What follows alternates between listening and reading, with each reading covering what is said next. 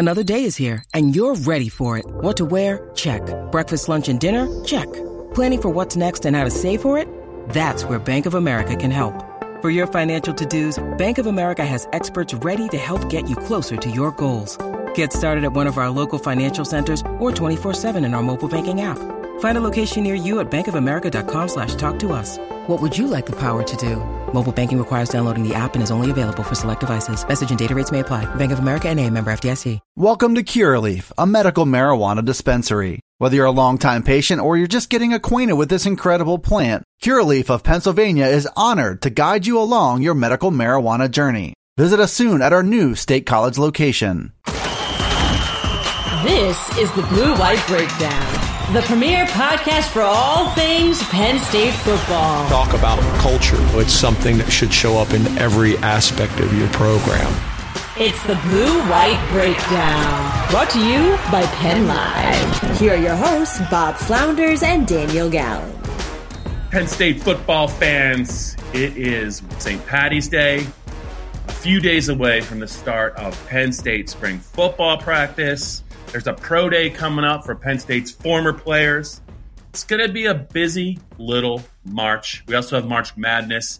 Daniel Gallen's joining me from State College. Daniel, we could talk about all those things, but lo and behold, Wednesday morning, Penn State makes it official. I was not super surprised by this. Maybe you were. Sandy Barber, though, is going to retire. I think her time runs out in the summer or late spring, something like that. Yeah, this summer. So that's pretty big news. Sandy was at Penn State the first year that James Franklin was. I think she was hired in the summer of 2014. James was hired in the winter of 2014. But it is big news. How are you doing? And what was your initial reaction to the announcement from Penn State that she would be done by the summer? Like you said, I don't think it's necessarily a surprise. I think that it helps clear up the timeline a little bit. Her contract runs through 2022, 2023. And with a new president, Dr. Neely Bendapudi, starting in May, I think there is some question about you kind of have to do something with that 1 year. You either have to get the extension or you maybe have to move the timeline up a little bit. And so I guess they went with option B, moving the timeline up a little bit, which kind of makes for a very big transitional spring, transitional summer for Penn State in a couple different areas. I know you remember this. She met with the Penn State media down in Tampa a day or two before the Outback Bowl, I think just prior to a Penn State practice, finishing up. And she was asked a lot of things that day. She was, I think, asked about her future at Penn State. I thought she was a little bit vague, and Sandy has a way of answering questions where she doesn't duck the subject, but she kind of talks around it a little bit. Just reading the tea leaves from December, Daniel, it didn't really sound to me like she was definitely 100% committed to coming back for another year. How about you? Yeah, I mean, Sandy's a professional when it comes to answering those types of questions. She did leave kind of the door open for pretty much any possibility. I mean, I think that the times over the past year that she's asked about her future, she talks about how she likes the job.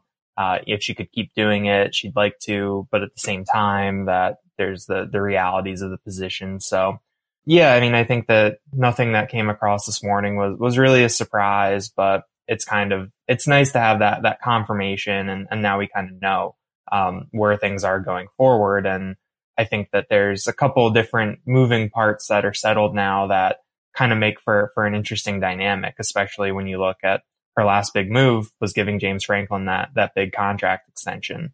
That's a building block in place. Then there's a new president. And now there's going to be a new athletic director. And we know how much that James Franklin likes to talk about alignment with the administration as something that is important to him and his program.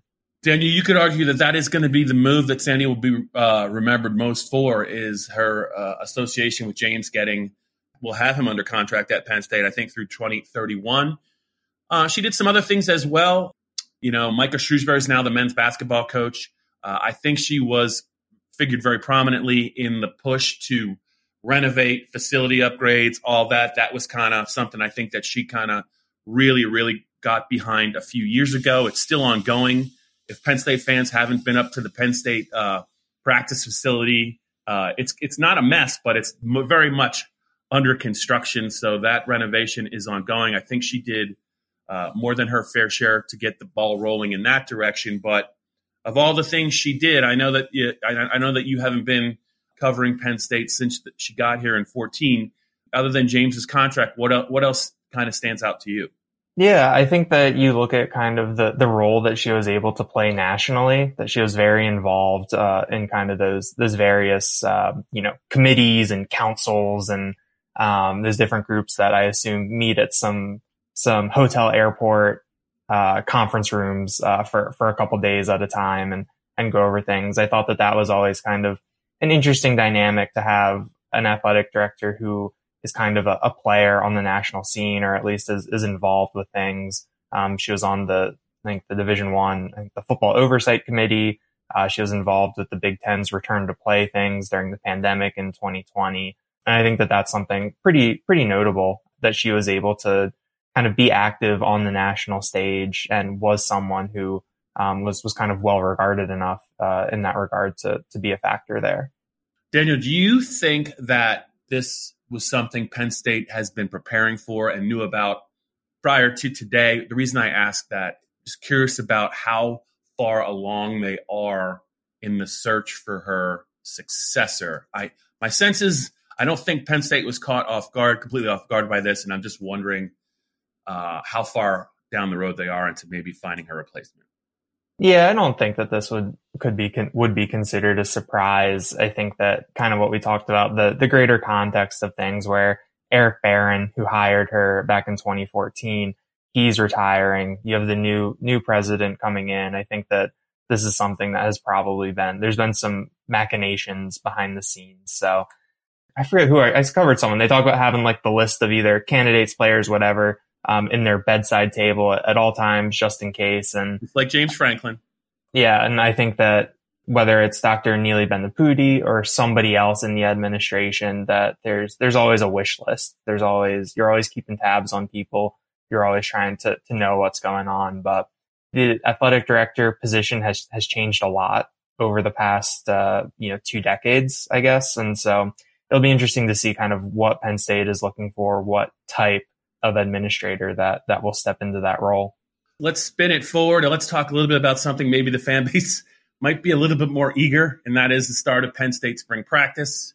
Unless Penn State changes its mind, we have a noon, Monday the 21st, I think, a noon press conference from James Franklin, expected to be in person. I'm excited about that.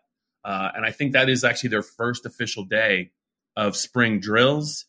We last saw the Penn State Nittany Lions. It was first day of 2022. And unfortunately, the Outback Bowl, also known as the Opt-Out Bowl, just really got away from them in the second half. They were a depleted team. They couldn't hold a halftime lead. And it was kind of a fitting way, though, Daniel, for them to finish that 2021 season that saw them lose 6 of their final 8. Now, it's a different year. They are excited about some young players. They have, as January enrollees, they also have a high-profile wide receiver from the transfer portal coming in from Western Kentucky. There's offensive line help coming in from the Ivy League, but that doesn't happen, I think, until August practices. So in your crystal ball, what are some of the most important things Penn State and James Franklin have to do during these practice sessions? I think it starts with just integrating the new faces and seeing where they're at with a plan for them for August. Yeah, I think that the big thing is going to be identifying which of these young players could play contributing roles early. I think you start with the early enrollees, trying to figure out where Nicholas Singleton and Katron Allen are, where Caden Saunders is, where even Omari Evans or even Zane Durant, the defensive lineman who we've heard a lot of good things about, figuring out where those guys are and kind of how they can integrate them, how they can get onto the field early. You're coming off a year in 2021 where only 2 freshmen burned their red shirts. Kalen King, the cornerback, was a star last spring. We heard about him from day one. And then safety Jalen Reed was someone who came along over the course of the fall. You'll have the chance for, I think, a couple more freshmen to potentially be involved this year, depending on how exactly things go. So I think figuring that out will be a top priority. And then kind of what goes along with that is figuring out how that quarterback room is going to shake out, what kind of competition is going to be there, how that kind of pecking order is going to shake out, and kind of maybe what Drew Aller and Beau Pribula, what kind of impact they can make, even behind the scenes, I think will be important, because Sean Clifford's playing style is going to get banged up. Penn State didn't have a plan B ready early enough last year for when that happened at Iowa. So I think that we're going to talk this into the ground, but I think how Penn State has its backup quarterback situation ready is something that is really going to loom large this spring and into the fall. It's the Blue White Breakdown podcast. Bob Flounders, Daniel Gallant. I am hopeful that you are right about spring and the quarterbacks, but I could see James playing it close to the vest through spring, saying there's competition at every position. They're getting better every day. We really like all of them. And I could just see him just kind of steering this baby right into early August before he says anything significant. I could be wrong. I would love it if I was wrong, because I'm wrong a lot. But future quarterbacks are listening to this stuff, this gobbledygook. And if you're not going to come out and say, if it doesn't look like he's ever going to play young quarterbacks over veteran quarterbacks, if the talent's close, I mean, why would you come to Penn State? I really hope there's some clarity. I'm not expecting some clarity maybe in spring, but I would hope by the second week in August he's ready to say something significant, because as you say, 13-game schedule, certainly never an easy schedule. The way that Sean plays, he's going to get beat up, and it's when you least expect it. The Iowa injury, it kind of snuck past us. We didn't really see it happen. Then the next thing you know, he was heading into the locker room, and Penn State's season was changed significantly. They could never recover. Aside from the quarterbacks, Daniel, I want to ask you, by the time spring is over, I want one or two names from you, and they don't have to be true freshmen. They could be second-year players. They could be a breakout player is a breakout player. 1 year, James was singing the praises of Carl Nassib going into his fifth year. And we were all like, yeah, right. He was a reserve defensive end. And the guy was named All-American in 2015. So honestly, a breakout can happen at any time. Preferably, it's going to be a younger player. Give me a couple names who we could be talking about, or the coaches and players could be talking about as we get into like maybe the middle of spring drills. I think if we start on the defensive side of the ball, I think I would go with Zuriah Fisher, the defensive end from Aliquippa. Chuck Losey praised him earlier this month when we got to see the weight room max out session. And Fisher is someone who he's going to be in his third year in the program. He switched to defensive end from linebacker last year. So he's got kind of he's been in the program for 2 years now. And with the position switch, being able to change your body, and he plays a position where he could be called on. We saw him get some reps last year, had a couple tackles here and there. I think he's someone who is definitely in line for a larger role, especially with Adisa Isaac coming back. We don't necessarily know where he's going to be health-wise. And then I thought that last year, Nick Tarburton played pretty well in the rotational role with Jesse Luketa on that side opposite Arnold Ebiketie. So I think that Fisher is someone on the defensive side of the ball that definitely interested in seeing. And then on the offensive side of the ball, I mean, I think we've talked about him a lot already, but I think Theo Johnson could be the big time breakout guy. Heard a lot of good things about him behind the scenes this offseason. And even when you go back and look at his production last year, he was a big play receiver from that tight end spot, whether it was catching balls downfield or even getting the ball short and making some things happen after the catch. He was tough to bring down in the open field. Obviously, that tight end group as a whole struggled last year. James has emphasized that, especially when it comes to the run game. So I think that Theo Johnson is someone who I think the expectations are already going to be pretty high for him, but I think that he can really kind of put it together this spring. You stole one of my picks, Daniel. I respect it, though. I respect it. I had it written down. So I'll have to go to I had three names written down, so I just snuck in a fourth. I'm going to go Kobe King the other king, Kalen's twin, I think has a chance to really open some eyes. He's a nice sized, athletic inside linebacker. I would think that he would be getting praised a little bit. I know there's some veterans in there that also, have a chance to really do some good things. Tyler Elsdon and Charlie Katcher. I'm going to go Kobe King. This is a no-brainer. Nick Singleton, I think at some point someone's going to say something really impressive about him. I can see that coming. And I'm going to go Olu Fashanu. I think he has to be the guy at left tackle. I don't know that they really have.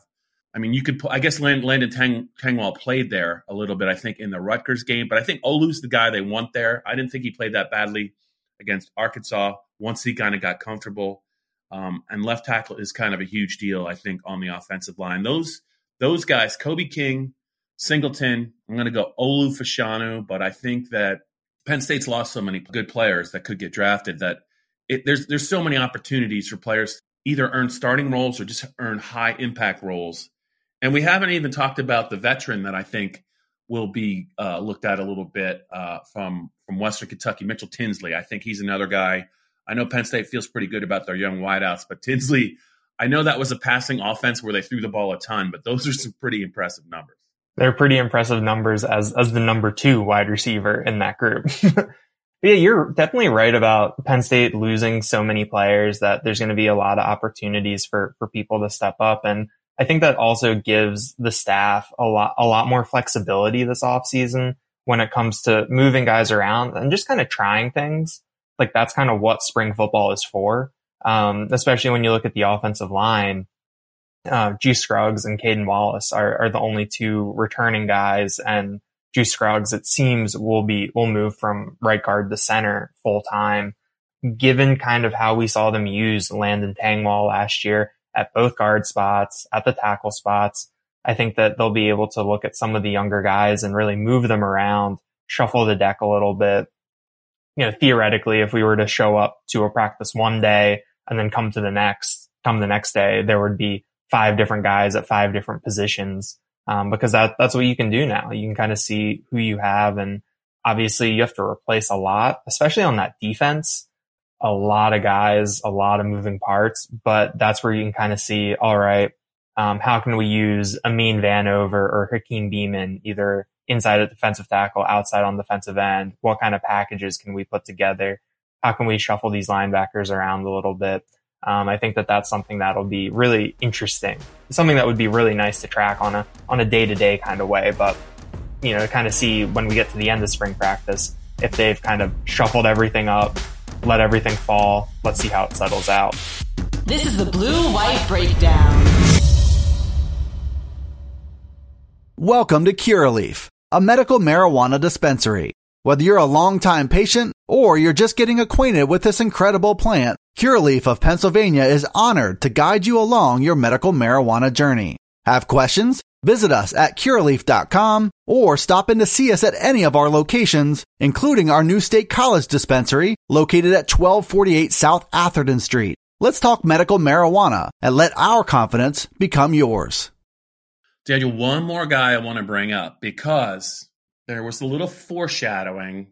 I don't know if you remember when we were down in Florida and you were pulling like quadruple duty. You were also recording and producing these podcasts from your hotel room. We might have been having a couple cocktails for a couple of those podcasts. But at one point, we got back from a Penn State practice, and I just couldn't believe what a specimen Jalen Reed was, the safety. And I was like, boy, like that guy is big. Like, Brisker's big, but this guy looks like he's even bigger than Brisker. And he is a big thumping safety. Jair Brown's back. Brisker is not back.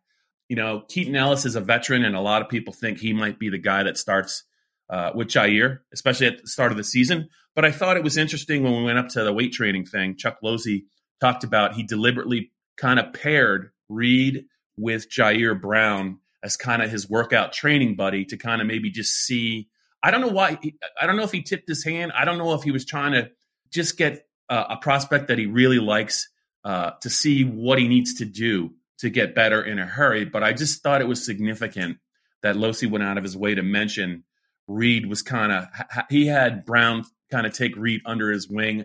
I'm curious if maybe he can make a big move either in spring or in August and maybe end up, if not the third safety, maybe be the starting safety at some point in the fall. Yeah, I definitely think so. I think that when you look at that safety spot next to Brown, I think you're looking at Keaton Ellis and Jalen Reed. I think that those are the two guys that are going to be competing for that spot. And Jalen Reed is just really interesting. Penn State did burn his red shirt last year. He did most of that on special teams, but they ran some of those 3 safety nickel sets where Reed was on the field with Brisker and Brown, which I think that that's always an interesting way to kind of blend some size and speed on the field at the same time. I think he'll just have the chance to kind of just straight up compete for a starting role. They really like him. He plays a position where you can kind of play multiple guys. You can rotate. You have the opportunity to get on the field more. And I think that he acquitted himself well in those practices, looked like he knew what he was doing in the bowl game. So I like Jalen Reed a lot. I think that he's going to be one of the younger first and second year guys that I think has a really, really big opportunity to make a leap this year. Yeah. Don't you think if we were smart, like the whole Penn State beat would get together, maybe at that strength and conditioning session, and we all throw in a couple bucks and we on the honor system and we each pick like one guy who's the first guy that's going to get the breakout buzz, either at James Franklin's first press conference or his second one, and the winner gets the pot. It would have to be like a draft because I think everyone would take, 1 or 2 players. So we'd almost have to do it like a rotisserie baseball draft of who will be the buzz player. I think we should do that every year because the winner would then have to buy for all the people that participate. What do you think? That would be interesting. Who would be your first pick? Nick Singleton. That's honestly, that's where my head was too. Yeah. I think just based on to me, it's Theo or Nick. I just think that it's one of those two is going to get, I think, a lot of praise. They both look like they're really physically for a true freshman. He looks, Saquon Barkley never had a winter conditioning pro session as a true freshman. He just showed up. He just showed up in the summer of 2015 in August practice sessions. They had like they had that running back mosh pit, and he just jumped over like 3 defenders, and Penn State put it on video, and you knew it was just a matter of time before he was in the starting lineup. I don't know if Nick can do that, but I think the winter conditioning is going to help him, and I think that he's going to get some serious praise. Although Kevon Lee is not a small human being, so Nick's going to have to earn it. Daniel, let me get this out of the way. Tournament's already underway. Basketball tournament's already underway. How are you going to enjoy St. Paddy's Day? I know it's a working day for both of us. And do you have any NCAA men's basketball advice for me? I already got an earful from Dave Jones yesterday. He had a lot of good things to say, though. I'm taking some of his picks to heart. Even though he chalked out and picked 3 number 1 seeds and a 2 seed to get to the Final Four, he did pick Kentucky to win it all. So I'll give him credit for that, unless he changes his mind, and then I'm going to really let him have it. But any advice for me on any brackets, any pools I'm in? Give me a name. Don't give me anyone obvious. I'm trying to win some money. I mean, so one of my favorite things to do every year is I look at which of my friends' alma maters get into the tournament as low seeds. Yeah, I had a lot of friends who went to kind of smaller schools, so I gave kind of a shout out to some of my friends by picking Colgate and Richmond in the first round, 12 and a 13. Those are kind of my, you throw the early darts at a couple low seeds, see what you get. This is exactly the advice I was hoping for. Keep going. And then I also, the best pick I ever made was back in 2008. I picked San Diego over UConn. That was my big pick. And the only reason I made that pick was my dad got a degree from San Diego. So this is not so much analysis as it is like gut feel. Yeah, I throw some good vibes out there and go from there. In terms of analysis, I like Iowa State to maybe steal 1 or 2 games. They're an 11 seed. They get LSU in the first round. LSU just fired their coach. They're in shambles. Yeah, and Iowa State does have former Penn State basketball guard Isaiah Brockington, who had a big year in Ames. So I kind of like that pick, but I don't know. I mean, overall, I think that I was kind of in a similar vein to Dave, where I ended up with a lot of high seeds making it through. It looks like I have 2 1s and 2 2s making it through. Do you give Villanova any shot of doing anything? Oh, I have Villanova in the final. I'm kind of thinking about them a little bit because I think they have some good guards. And, they usually play pretty well in the tournament. And I just refuse. I refuse to say Gonzaga, Arizona, Kansas, another 1 seed. I'm just like, come on. I would really like a 2 or a 3 to win this thing or make a big run at it. It just doesn't seem like it's going to be one of those years where a 5 or a 6 sneaks into the Final Four. So I'm wondering about Villanova, but now I'm going to take a long, hard look at the Iowa State Cyclones. Wasn't that where Akeem Young, the safety from Philly, ended up? Didn't he play some football there? He played 2 years at Iowa State, but now he's at Ole Miss. He transferred down there. He portaled it, didn't he? Yeah, he portaled it. I have Iowa State making it to the Sweet 16 before losing to Auburn.